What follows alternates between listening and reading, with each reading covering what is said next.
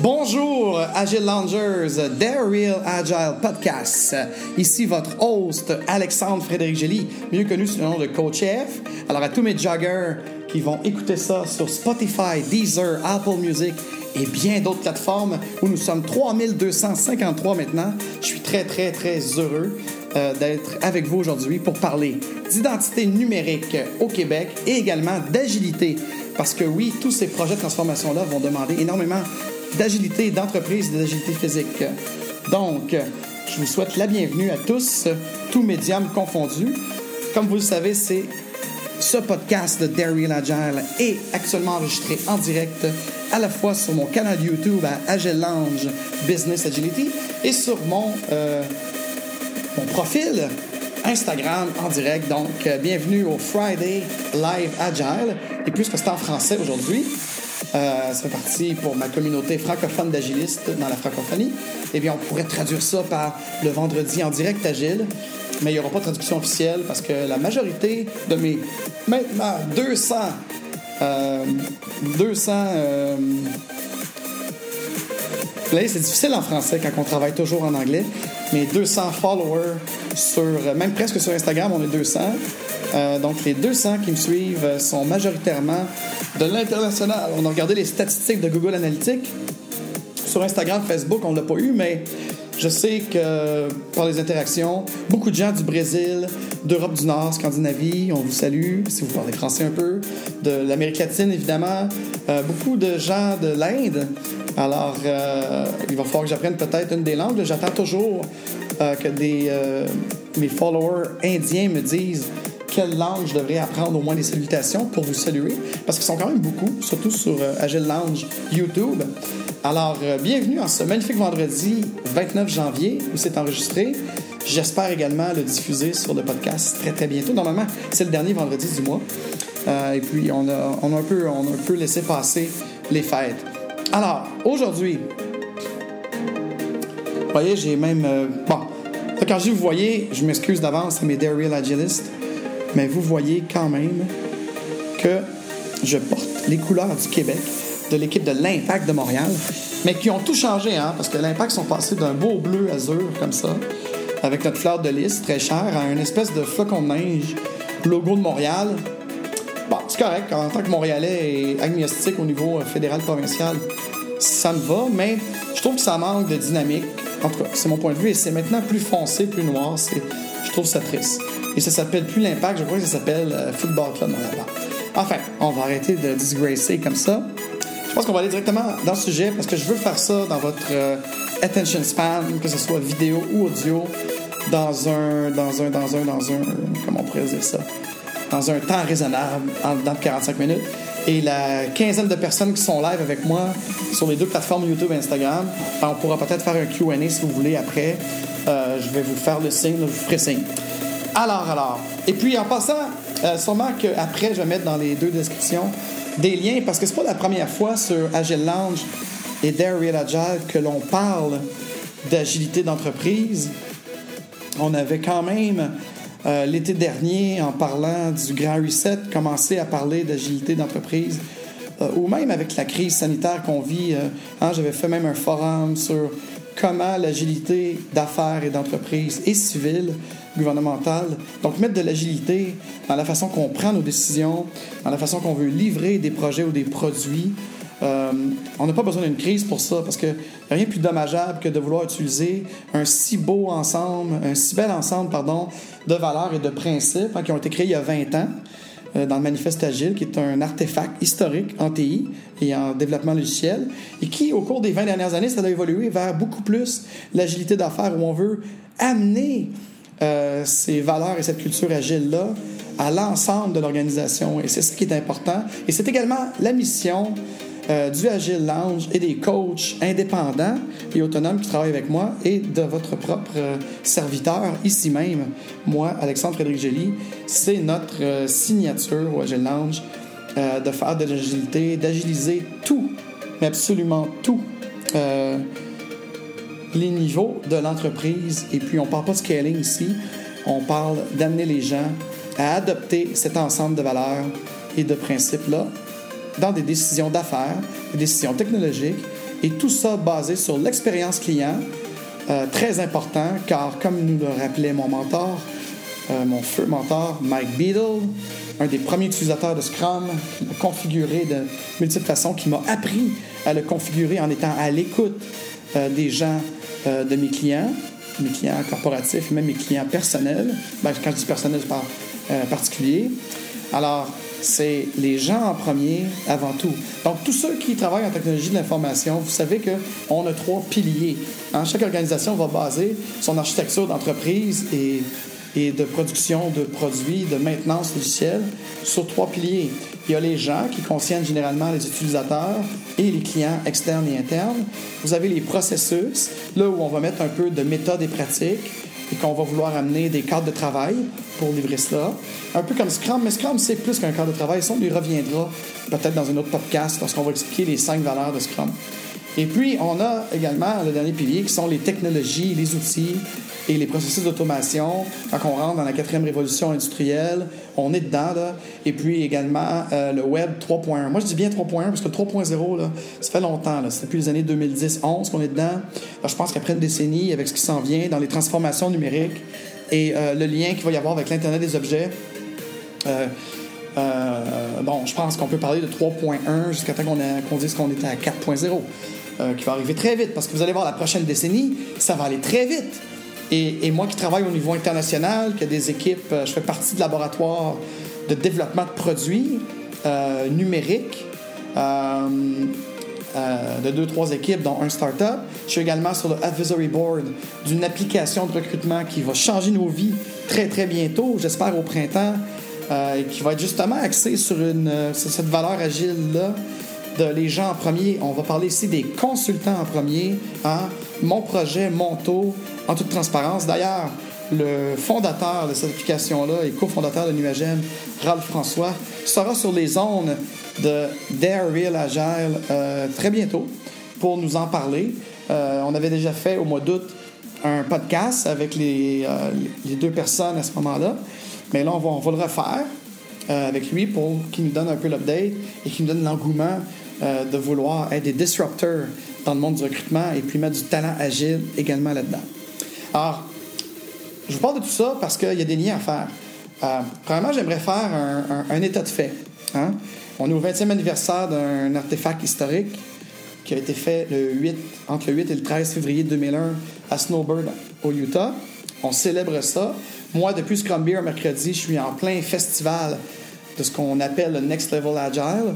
Le Next Level Agile, comme je disais tantôt, on sort du développement logiciel, on sort des TI et on agilise tous les secteurs de l'entreprise parce que l'agilité, pour que ça vive, ça doit concerner toute l'interaction de toutes les parties prenantes dans un projet et surtout le développement de produits. Parce que oui, l'agilité fait ça, elle transforme tranquillement. Alors, un des états de fait que je voulais faire, et puis en plus, on a l'état de l'agilité dans le monde qui vient de sortir au niveau de Chaos Report, qui est un peu notre Gartner à nous en agilité d'affaires et en pratique et méthode. Alors, il faut comprendre que maintenant, dans le monde, le sondage est envoyé à peu près à 88 personnes et il y a encore une fois, dans le 14e rapport sur l'état de l'agilité, 17% des chefs d'entreprise, des leaders, ou en tout cas, parce que le sondage est surtout envoyé à des leaders d'entreprise, des CTO, des CTIO, des CIO, et ainsi de suite. Et puis, 17% disent être agile, 27% disent faire de l'agilité, mais ça, c'est un autre débat.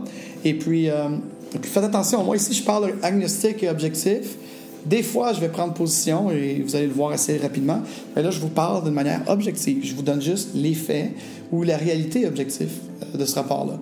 Et puis, sinon, après ça, selon ce sondage qu'ils ont fait, parmi des membres d'équipe, parmi des parties prenantes, là, les gens vont dire que ils vont prendre des techniques de différents cadres de travail, Lean, Agile et DevOps.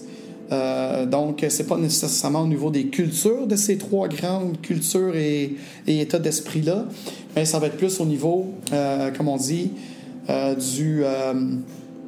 de l'approche d'utilisation de techniques Lean, Agile ou DevOps. Puis DevOps, ils ont tendance à confondre que DevOps est une personne. C'est pas une personne. DevOps c'est une culture. En tout cas, le sondage nous donne, ils vont nous donner des choses très précises comme 76% des entreprises qui ont répondu au sondage au cours de l'automne 2020, parce que c'est là que ça se fait, puis ils donnent le rapport en janvier-février. Il vient de sortir, d'ailleurs, si vous allez le voir. Et puis, donc, ils vont dire, bon, on fait un daily scrum ou un daily stand-up à 82%, nous faisons une rétrospective. Donc, ça, c'est comme un buffet. Alors, moi, j'ai rien contre ça, parce que c'est bien, ça appelle les gens à faire autre chose ou à trouver ce qui est efficace peut-être dans leur contexte. Parce que moi, souvent, quand je fais des ententes de travail d'équipe chez mes clients, surtout les small, medium business, les petites boîtes de développement ou les petites boîtes de production ou de produits qui sont pas juste logiciels dans mon cas, parce qu'Agile Lounge, notre mission, comme je disais tantôt, c'est d'amener le business agility, l'agilité d'affaires et d'entreprise à tout le monde qui veut adopter une manière agile de prendre des décisions et de produire de la valeur et en continu. Donc, on l'adapte tout le temps. Alors, pour moi, mes clients n'achètent pas Scrum, n'achètent pas Agile, n'achètent pas DevOps. On fait un assessment très court avec les parties prenantes principales, puis on commence avec une équipe, on l'onboard. Et d'ailleurs, je suis rendu à 938 équipes dans ma carrière de près de 20 ans. J'ai commencé en 2002 comme Scrum Master. Maintenant, je suis un coach en agilité d'entreprise et également un certifié coach Agile Leadership pour les leaders des C-Level Suite. Alors, l'état que je voulais faire, c'est que je vais casser une idée reçue, je vais casser un mythe que le marché montréalais particulièrement a dans son agilité conventionnelle, et puis également avec les sociétés d'État, péripubliques et les grandes sociétés financières. Les transformations agiles n'existent pas. Et ça, c'est une réalité objective. Et le scaling agile n'existe pas. Qu'est-ce qu'on fait quand on parle de mise à l'échelle? On ne met pas une mise à l'échelle d'une technique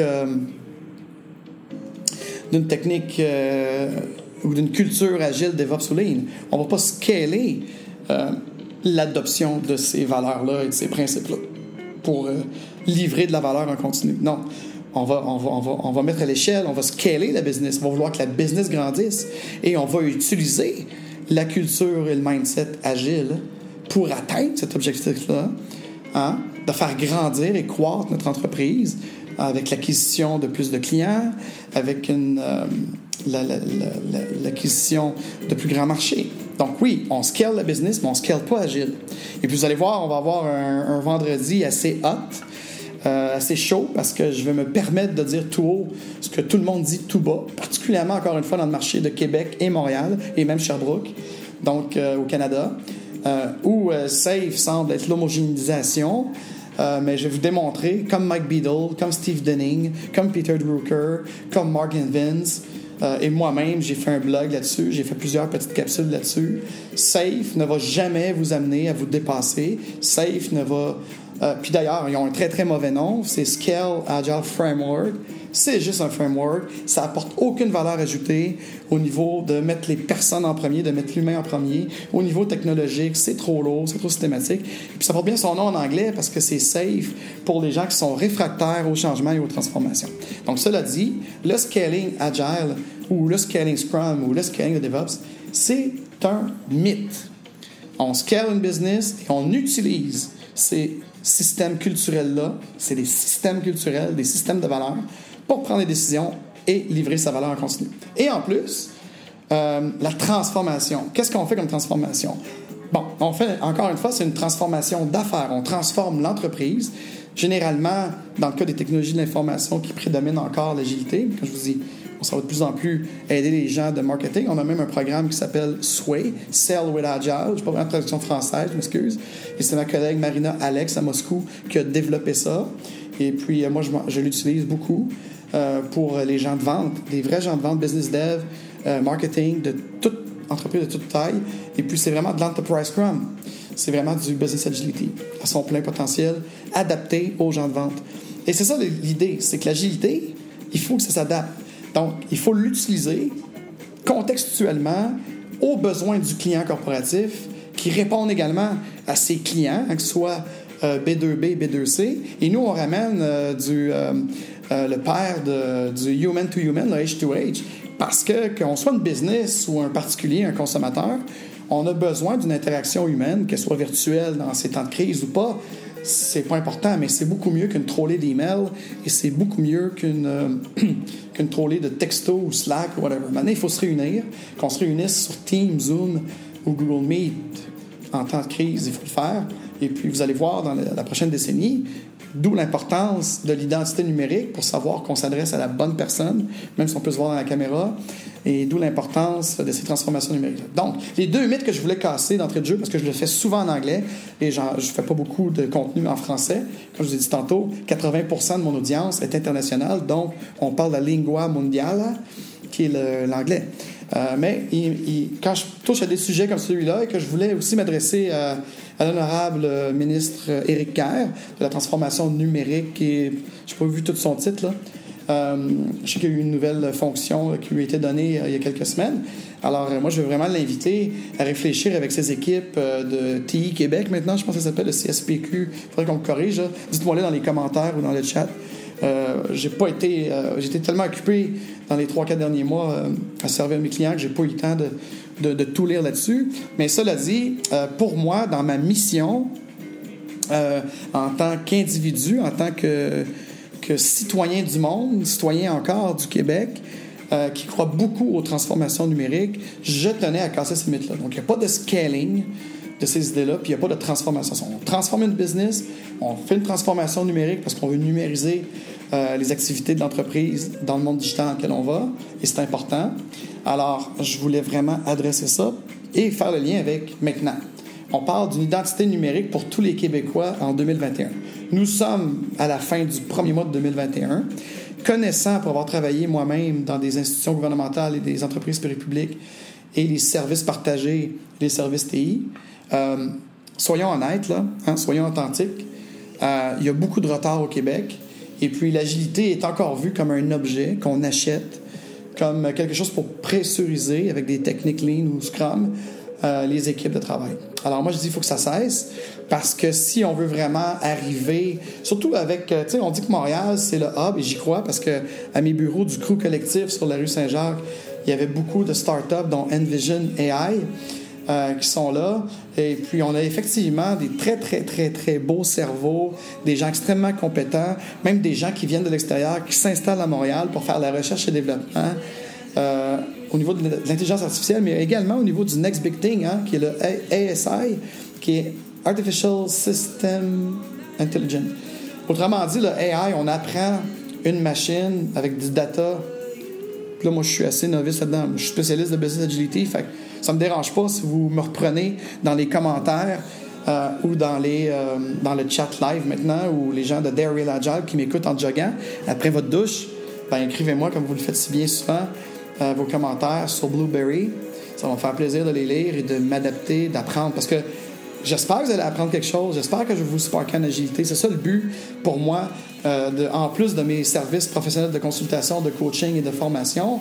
Ça me fait plaisir de donner gratuitement à la communauté agile internationale mes connaissances, mes expériences.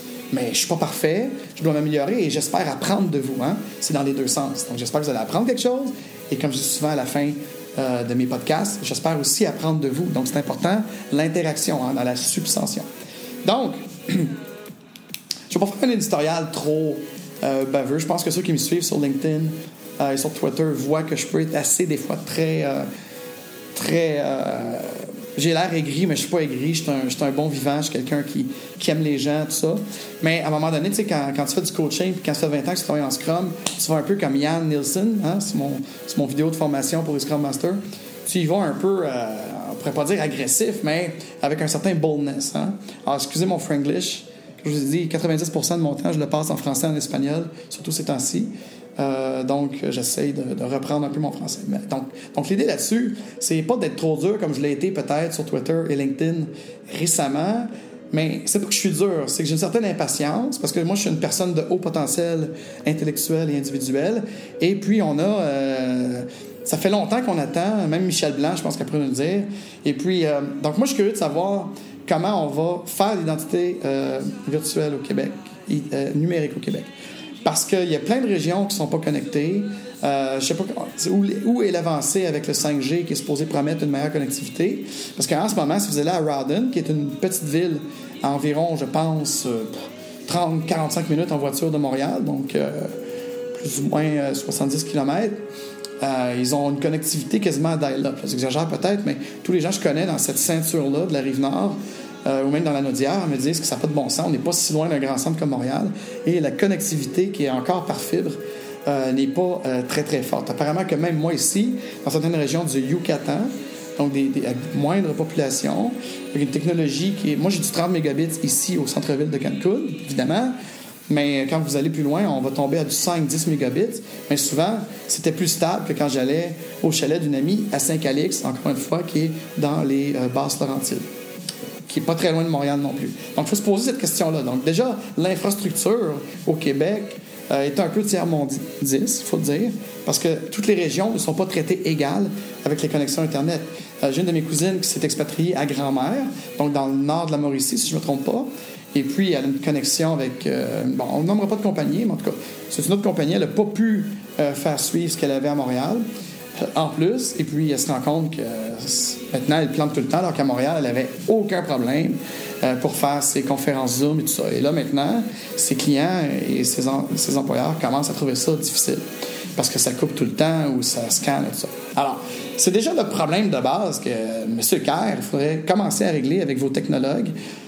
Puis avec des collaborations, je me dis que les fournisseurs de services Internet, là, les ISP, j'ai vraiment de misère avec la lumière. J'ai un flash pourtant, mais là, dès que le soleil s'en va, je m'excuse. En tout cas, je fais mon possible. Puis si vous voulez me faire des dons pour que j'achète des nouveaux équipements ou meilleurs que ça, ben, vous pouvez le faire. Les liens sont dans la description pour YouTube et pour Instagram. Ben, vous allez dans la bio, il y a un lien et vous pouvez faire des dons via PayPal et Interac au Canada. Pour l'instant, les bitcoins, je réserve ça pour un autre réseau plus fermé pour l'instant.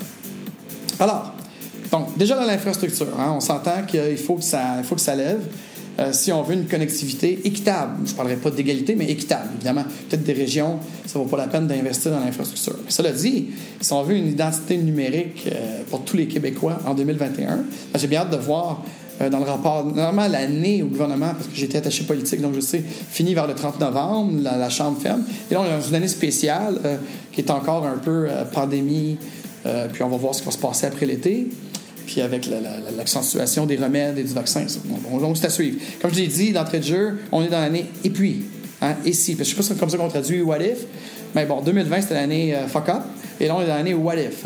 On peut... Là, il faut vraiment de l'agilité en termes de planning continu. Si vous planifiez des choses pour le mois de juillet, vous risquez peut-être d'être déçus. D'ailleurs, je pense que tous les événements de mes réseaux d'affaires vont être tous virtuels jusqu'à la fin de 2021. Et puis, je parlais avec un groupe d'investisseurs récemment pour un de mes clients. Ils ont dit que la vraie reprise... on ne parle pas de retourner à la normale, je ne veux pas parler de nouveau normal, mais une forme de reprise où il y a plus de transactions qui se font. On parle de février-mars 2023. Au niveau de l'investissement en technologie, de l'investissement dans les startups. Alors, je sais pas ce que le Dragon Den vont faire. Là. Je salue M. Gouzeau s'il est là, je ne sais pas. Je sais que je suis très content de réseauter avec lui pour avoir une autre perspective, justement, sur les impacts socio-économiques et dans le monde des affaires des mesures qui sont prises. Je ne dis pas qu'il ne faut pas prendre des mesures, mais encore une fois, comme la connectivité que je parlais tantôt, c'est pas égal partout, dans toutes les provinces, dans tous les pays. Donc, ça reste à voir. Et puis, moi, je pense qu'on devrait mettre l'accent sur les gens qui sont malades, sur nos aînés. C'est nos aînés qui ont bâti le Québec, qui nous permettent d'être là, on les suit. Puis, il faut donner quelque chose aussi à nos enfants après. Alors, nous, on n'est pas sûr que c'est les bonnes... Si je reviens au sujet de l'identité numérique, la première chose, c'est l'infrastructure. Si on veut une connectivité puis une subvention, puis être capable de l'avoir, cette identité numérique-là, il faut faire ça. Ensuite, bon, on a vu, je ne sais pas si c'était le ministre Fitzgibbon, parce qu'il était à l'économie, mais il y avait un autre ministre qui disait qu'il ferait affaire avec Microsoft Azure. Bon, moi, que ce soit AWS, que ce soit un autre réseau partagé, je comprends qu'au Canada, on n'a pas... Ben, il y en a des entreprises, il faudrait chercher, puis on parle d'acheter local, puis tout ça. Mais quand on parle de la Régie de l'assurance maladie du Québec, avec justement la numérisation des dossiers, ça, c'est des projets qui datent de 2005-2006, puis on n'est même pas là. Donc déjà là, si on n'est pas capable d'avoir un système de santé qui est quand même très important et universel au Québec, qui est capable de s'interconnecter avec les cliniques privées, avec les CIUS, avec les hôpitaux, avec les centres de recherche universitaires, avec tout ça. Et puis là, on veut donner la gestion des data sur des serveurs Microsoft Azure. Bon, ça, c'est une chose. Mais on a encore une architecture, parce que j'en ai parlé avec des ingénieurs. Inquiétez-vous pas, je ne vous nommerai pas. Je garde votre anonymat. C'est pas des whistleblowers, mais ils m'ont juste dit « Alexandre, ça n'a pas de bon sens. Est-ce que les services partagés et les services TI au gouvernement veulent faire avec ça? C'est de la centralisation de data. Et c'est justement les leçons apprises du groupe Desjardins, qui est une coopérative financière, une caisse populaire, mais ils veulent plus se faire appeler comme ça. On se souvient, l'été 2019, le vol des data, il y a 4 millions de clients sur 8,5 millions d'habitants au Québec. Donc, c'est quasiment la moitié du Québec. Et puis, je pense qu'aux dernières nouvelles, c'était l'ensemble des données de presque tout le monde a été touché, ou en tout cas, ils n'ont pas pris de chance. Puis, je serais curieux de voir avec SecureKey tout ce qu'ils ont fait là-dessus. Donc, quand le gouvernement du Québec prend la firme SecureKey, qui, à mon sens, a failé. Puis, écoutez, en tant que coach exécutif, puis coach pour les entrepreneurs, puis en start-up, puis en business agility, j'ai rien contre ça, les failures.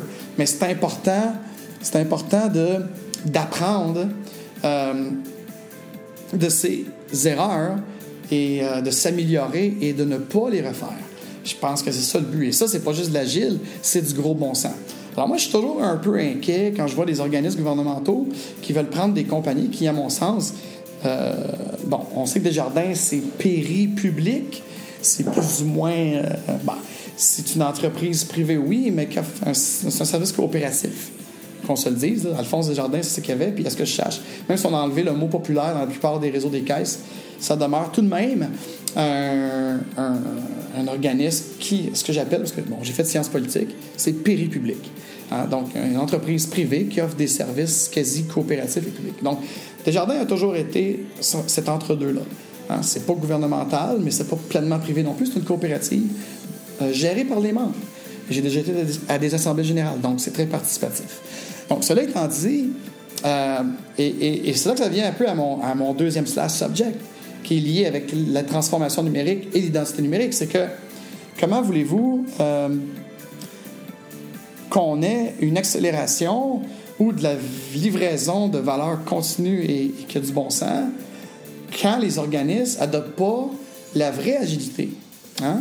De l'agilité civique qui pourrait être adaptée aux conformités gouvernementales. Si on est capable de le faire dans le bancaire, puis moi, mes clients bancaires, quand je leur amène le Canva sur la conformité, ils sont comme « Wow, ça existe, oui. » Et c'est vous qui allez décider les choses que vous n'avez pas le choix qui vont vous créer des phases. Parce que les phases ou les jalons, évidemment, c'est de l'anti-agile, parce que l'agilité va vous apprendre à faire du planning continu pour une livraison continue. C'est l'ultime objectif, hein, de livrer plus intelligemment et plus rapidement sur le marché. Mais évidemment, quand il y a des normes financières de l'AMF, par exemple, de l'Autorité des marchés financiers ou d'autres compensations, on n'a pas le choix. Donc, avec mon groupe d'Enterprise Scrum pour l'agilité d'affaires, on a créé pour le secteur financier et de l'assurance des canevas, des business model canvas de conformité qu'on rend tout visuel, incluant même les conformités auxquelles on doit répondre et qui vont permettre au moins d'être plus prédictibles dans le flow de la livraison. Parce qu'on sait qu'on va avoir des stoppers ou des attentes ou des audits.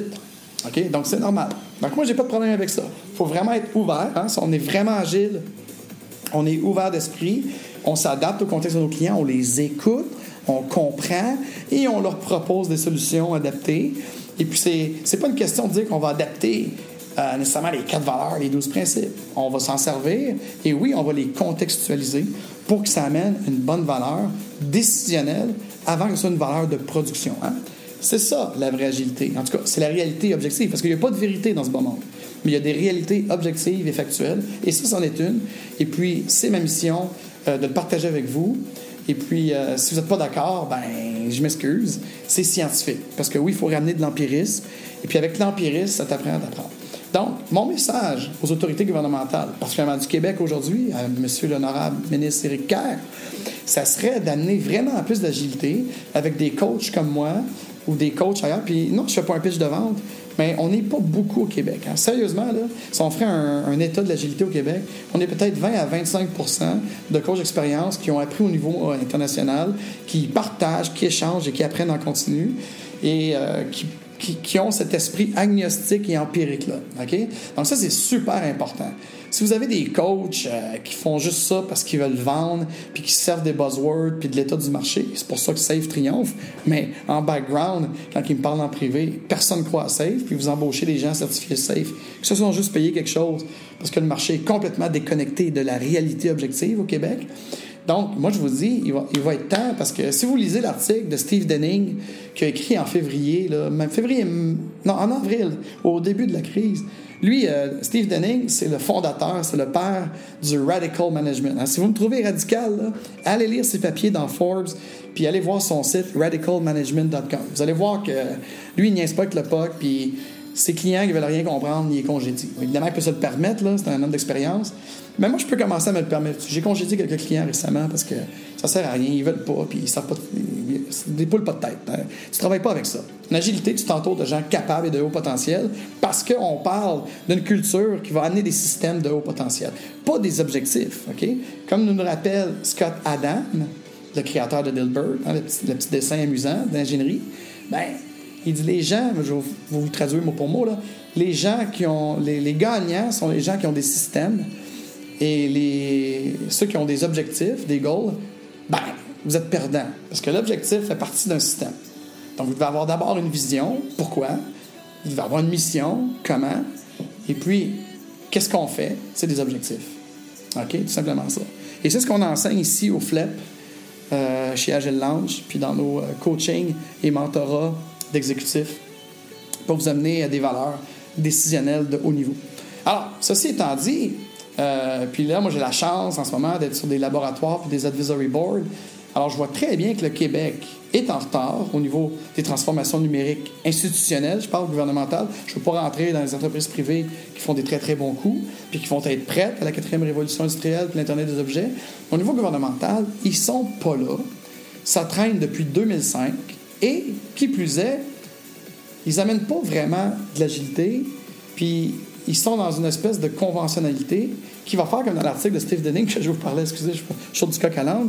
Dans l'article de Steve Denning, lui, il disait, sur Radical Management, « Only the agile will survive ». Seulement les gens agiles vont survivre. Moi, je suis quelqu'un qui essaie d'amener plus d'objectivité positive, optimiste, pas des lunettes roses, mais optimiste. J'ai plus tendance à reprendre sa côte quand je fais des signatures, des fois, ou des posts, en disant « Seulement les gens agiles vont thriver ». Comment on fait ça en français déjà? Vont réussir, vont s'accomplir, vont grandir. Thrive, là. Alors, moi, j'aime mieux ça parce que, en réalité, survivre, c'est sûr que beaucoup de compagnies, dans la prochaine décennie qui s'en vient, qui n'embarqueront pas dans la transformation numérique. Puis là, vous parlez, il y a 3 sortes de transformation numérique, il y a plusieurs sortes d'identité numérique. Et ce que j'ai pas aimé quand j'ai lu le livre blanc, oui, je l'ai lu, je fais ça, moi, comme ancien attaché politique, puis ancien intéressé, très intéressé, citoyen à prendre cité, parce que je suis pas juste un coach agile, je suis aussi un citoyen du Québec qui tend à devenir un citoyen du monde. Et ça, ce sera un autre sujet que j'espère faire avec des gens très intéressés dans le sujet. Mais quand j'ai lu le livre blanc, et puis que j'ai vu l'exemple qu'il y avait avec ce qu'ils veulent faire au niveau de la Régie de l'assurance maladie du Québec, je me suis dit, mon Dieu, c'est encore une mentalité conventionnelle centralisatrice qui apporte des dangers. Parce que si votre infrastructure des serveurs, qu'elle soit cloud, parce que là, avec Microsoft Azure, évidemment, la RAMQ, la Régie de l'assurance maladie du Québec, va passer dans le cloud. Ils disent qu'ils vont enfin numériser tous nos dossiers de santé. Écoute, j'avais des collègues qui étaient là-dessus en télécommunication puis en ingénierie logicielle en 2007-2008, puis il ne s'est rien passé. Bon, là, vous allez me dire, le gouvernement, c'est normal, c'est l'administration publique. Dès qu'il y a des changements de gouvernement, c'est des changements de patron. Et c'est comme quand un nouveau VP arrive dans une grande entreprise, il va vouloir acheter d'autres outils. Voilà. Oui, il y a ce facteur-là, je peux comprendre ça, mais à un moment donné, il devrait avoir une mission. Les sous-ministres devraient peut-être tenir leur bout. Et les directeurs, les leaders qu'il y a dans les différents ministères et les services partagés, surtout les services TI du gouvernement, devraient tenir leur bout et puis dire, non, c'est un objectif citoyen et du Québec, c'est pas un objectif d'un parti politique. Il n'y a plus d'orientation à un moment donné à changer parce que sinon on n'y arrivera jamais. Et c'est pour ça que je pense qu'on n'y arrive pas, parce qu'au Québec, on aime les consensus, mais dès que le gouvernement change, les consensus se refont. Alors, cela dit, moi, constructivement, quand je vois de la centralisation puis du conventionnel, je me dis, il y a un danger pour notre sécurité. Puis bon, là, il parle de blockchain comme un buzzword. Moi, ma professeure de blockchain, elle m'a mis ça au clair, que 3% des gens dans le monde comprennent vraiment c'est quoi au niveau de l'infrastructure, architecture du blockchain. Donc, commencer à dire qu'on fait ça au service partagé puis au TI Québec, laissez-moi rire, s'il vous plaît. Avez-vous vraiment suivi les cours? Êtes-vous vraiment capable de comprendre ce qui se passe en crypto-monnaie pour l'amener à cette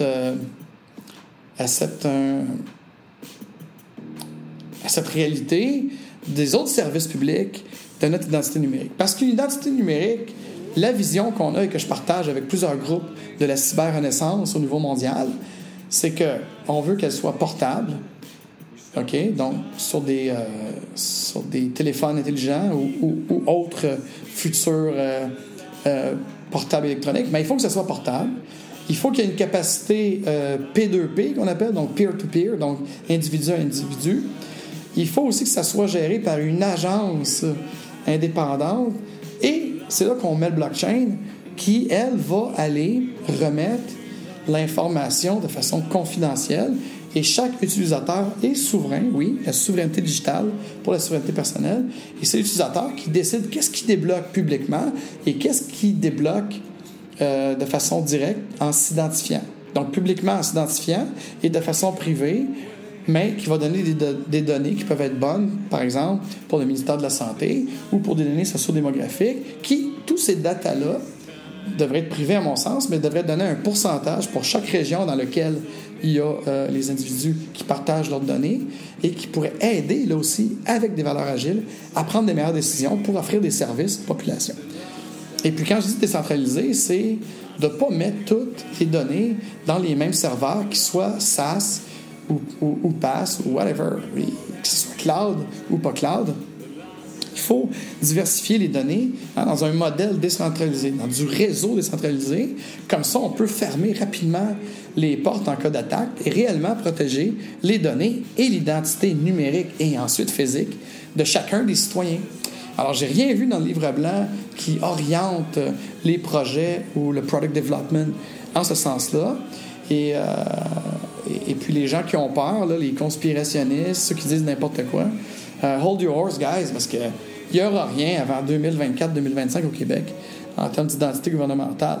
Et moi, j'appelle fortement le gouvernement de M. Legault, avec son ministre Éric Kerr, à penser à notre sécurité, à la sécurité également des données qui sont détenues par les ministères du Revenu ou n'importe qui là, qui a affaire avec n'importe quel ministère, chasse et pêche, les pêcheurs, tout ça. Donc, je pense que c'est important de voir que autant vos données à vous que les données de vos citoyens ou de vos intéressés en fonction du ministère avec qui ils font affaire, que la seule centralisation des données devrait être dans mon blockchain et je débloque ce que je veux donner, public, privé ou spécifiquement, si j'échange des informations. Et puis, je pense qu'il y a beaucoup de travail à faire dans différents ministères, incluant la RAMQ. Et puis, encore une fois, est-ce que vous allez travailler en silo? Est-ce que la RAMQ va développer son serveur de données virtuel avec Azure sans communiquer avec le reste des entités gouvernementales? Donc, j'ai pas de problème à centraliser un projet ou à faire ce qu'on appelle du travail en interrelation. Mais moi, je pense que, justement, l'agilité d'entreprise, la société civile, appelle à cette notion-là de décentralisation. Donc, on veut des réseaux d'infrastructures, d'architecture décentralisés. Le tableau que j'ai mis dans mon autre vidéo il n'y a pas longtemps avec Paul Barron, je pense que c'est le meilleur graphique. Il vous montre c'est quoi un réseau centralisé, puis il vous montre ensuite c'est quoi un réseau décentralisé. Et il y a l'autre que j'oublie tout le temps le nom, je pense qui est coopératif. Donc, c'est comme, tu peux avoir du centralisé, du décentralisé, puis ça finit par se rejoindre. Fait que ça, c'est au niveau de l'infrastructure et de la réseautique, mais ça peut s'amener aussi dans le développement de produits, dans le développement des humains, et de comment ces données-là ils se promènent, mais comment aussi on interagit. Donc, pour moi, c'est une forte proposition, une forte suggestion que je fais de changer cette orientation-là.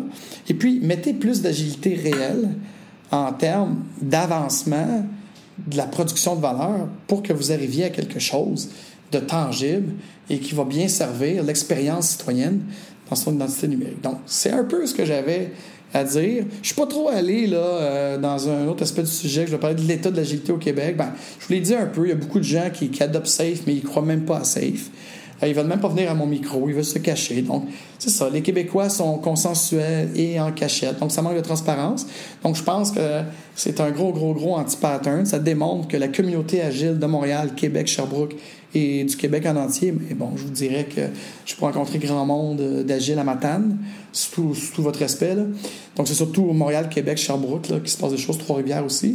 Donc, il va falloir que vous vous questionnez, guys, que vous vous introspectez réellement. Et puis moi, je vous invite vraiment à la réalité objective, à prendre possession, à adapter contextuellement les 4 valeurs et les 12 principes. On ne changera pas cette magnifique, comme l'a dit tous les co-signataires encore vivants, parce qu'on sait que Mike Beadle nous a malheureusement quittés suite à un meurtre à Chicago en 2018. Donc, c'est le premier co-signataire qui n'est plus de ce monde. Mais les 16 autres, qui étaient des ennemis avant Snowbird en 2001, qui sont devenus assez des coopérateurs, au moins, si ce n'est pas devenu des amis, ils coopèrent. Alors moi, je fais cette invitation-là avec Next Level Agile. C'est exactement ce que je veux faire avec les communautés de partout dans le monde, mais si je demeure encore québécois, parce que ça aussi, moi, je suis en train de me transformer dans ma vie, je vais peut-être devenir un résident mexicain. Ça s'en vient très bientôt pour 2021 pour moi. Et j'aurai la double nationalité, on ne sait pas. Mais l'idée, c'est que tant et aussi longtemps qu'on a des États-nations, qu'on a des groupes locaux, puis je pense que si je vous parle de décentralisation, c'est important que Montréal fasse les choses différemment de New York ou Monterrey. Ça, j'ai pas de problème avec ça. Mais je vous invite vraiment, là, je vous tends la main, inspectez-vous et adaptez-vous. Puis les gens qui commencent en agilité, j'en ai plein, là. Moi, j'ai 20 coachés. C'est que c'est des gens qui sont capables, qui sont de haut potentiel, puis qui veulent s'améliorer en continu. Et puis qui sortent des clics, puis qui sortent de la convention, puis qui veulent vraiment aider leurs clients, qui veulent vraiment aider leur équipe à produire de la valeur en continu. C'est ça l'objectif. On veut faire plus d'argent plus rapidement. Mais avant de se rendre dans cette vélocité-là, il faut travailler intelligemment, puis il faut ramener de la science par empirisme. Puis oui, on a le droit à l'erreur, et c'est correct du moment qu'on apprenne de ces erreurs-là et qu'on ne les répète pas de façon abrupte. Et puis, le but, c'est de s'améliorer en continu et d'offrir toujours le meilleur de soi-même. On fait qui on est. Et si on a besoin de se former pour s'améliorer, bien, on le fait. OK? Donc, moi, c'est un peu le message que j'ai à faire parce que, comme Mike Beadle l'avait écrit en 2017, je pense, sur Medium, je vous retrouverai peut-être le lien. C'était adressé au monde en disant « Guys, on n'est pas très, très agile comme communauté agile. » Puis là, il parlait là, autant des 17 co-signataires, puis l'ensemble des pleurs d'oignons qu'en agilité. Mais quand je dis un peu de façon baveuse, puis oui, je le fais intentionnellement sur Twitter et LinkedIn, réveillez-vous, là, parce que Montréal et le Québec, c'est le tiers-monde d'agilité. Moi, je le sais. Je travaille sur 3 continents. Je me promène partout. Je réseaute internationalement. C'est pour ça que vous ne me voyez pas beaucoup à Agile Montréal. De toute façon, je me suis jamais senti bienvenu à Agile Montréal. Et puis, c'est souvent toujours les mêmes gens. Alors qu'au Scrum Beer, j'ai fait mon 13e hier, 2e anniversaire. Et puis, c'est toujours du nouveau monde. C'est toujours diversifié. Et puis là, en ligne, il y a beaucoup d'inscrits à travers le monde. Mais là, on avait un groupe de Montréalais. Et c'était fort, fort intéressant. D'ailleurs, je vais peut-être leur réécrire, leur demander la permission. J'ai filmé une partie du segment où ça s'est transformé en co-active coaching avec 6 femmes de différents niveaux comme Scrum Master. Et c'était fort intéressant. Je trouvais ça beau. Et puis, j'ai le goût de prendre ce segment-là et de le mettre ici sur mon canal YouTube à des objectifs peut-être pédagogiques ou pour montrer qu'est-ce que c'est le Next Level Agile avec un bon facilitateur qui accompagne les gens, peu importe leur niveau d'expérience, parce qu'il n'y a pas de junior, intermédiaire, senior dans des Scrum Masters, des Product Owners ou des coachs agiles. Si vous voyez ça en partant, ils n'ont rien compris. Non, il y a des gens qui acquièrent des années d'expérience, comme des années de vol, et puis on peut partager ensemble. Alors, 49 minutes, mes joggers, peut-être vous allez courir en 2 shots, je ne sais pas, ça dépend combien de temps vous faites. On va arrêter là. Je pense que c'est ce que j'avais à transmettre au ministère puis à la communauté agile de Montréal, d'être vraiment agile, de s'ouvrir, puis de ramener l'empirisme. Également, des petites techniques sportives. Puis moi, en plus, au Agiland, j'amène du lounge, ce qui est à dire que des fois, après avoir travaillé fort, on aime, surtout mon environnement au crew collectif et au Bryant Park à Manhattan, Mes clients adorent ça. Ça les rend créatifs et innovateurs. La petite musique, la lumière feutrée, tout ça. Donc, c'est pour ça qu'on s'appelle Agile Lounge, pour ceux qui se demandent. Et puis oui, je suis full on Business Agility parce que je crois que la prochaine décennie va appartenir aux gens qui amèneront l'agilité même dans leur vie, hein? En s'adaptant en continu et puis en étant sûr d'eux-mêmes, hein? En étant d'abord dédié à soi pour être dédié à la communauté ensuite. Qu'est-ce qu'on peut donner à la communauté quand on est soi-même en difficulté? Donc, c'est tout un aspect de la psychologie relative. C'est pour ça que j'aide des gens à faire du personal scrum pour amener à bien leur développement personnel et professionnel, surtout quand on fait le switch d'un employé de temps plein à consultant ou entrepreneur digital. D'ailleurs, dans le lien surtout là je m'adresse aux gens de YouTube, vous pouvez aller voir, il y a plusieurs liens pour prendre contact avec moi pour que vous puissiez faire une évaluation de votre transformation. C'est quoi votre souhait? Moi, je suis là pour écouter votre pourquoi et puis vous aider avec le comment et le quoi ensuite. Je peux même vous aider à trouver votre pourquoi parce qu'on a des excellents tests, pas psychométriques, mais des tests de valeurs qui vous permettent d'identifier c'est quoi vos valeurs, c'est quoi vos compétences et comment vous pouvez les vendre, ces compétences-là. Hein? Comme Joker disait dans le film Batman de Christopher Nolan, « If you're good at something, charge for it, of course ». Je pense que ça, c'est important. On veut encore faire de l'argent. Peu importe si l'argent va se numériser dans la prochaine décennie, il y aura, on espère que ça va être de la cryptocurrency, excusez-moi, de la crypto-monnaie, on est en français quand même, la crypto-monnaie décentralisée. Parce que si c'est pas de la crypto-monnaie d'échange décentralisée, ben la mission de base de Bitcoin, c'était ça. Hein? C'était pas de se cacher. Au contraire, on veut de la transparence, même que si vous voulez sortir votre reading, moi je suis sur Bitcoin depuis 2009. Alors quand tu sors ton reading, là, puis moi je donnerais ça, je voudrais la partager avec un gouvernement en enlevant mon nom.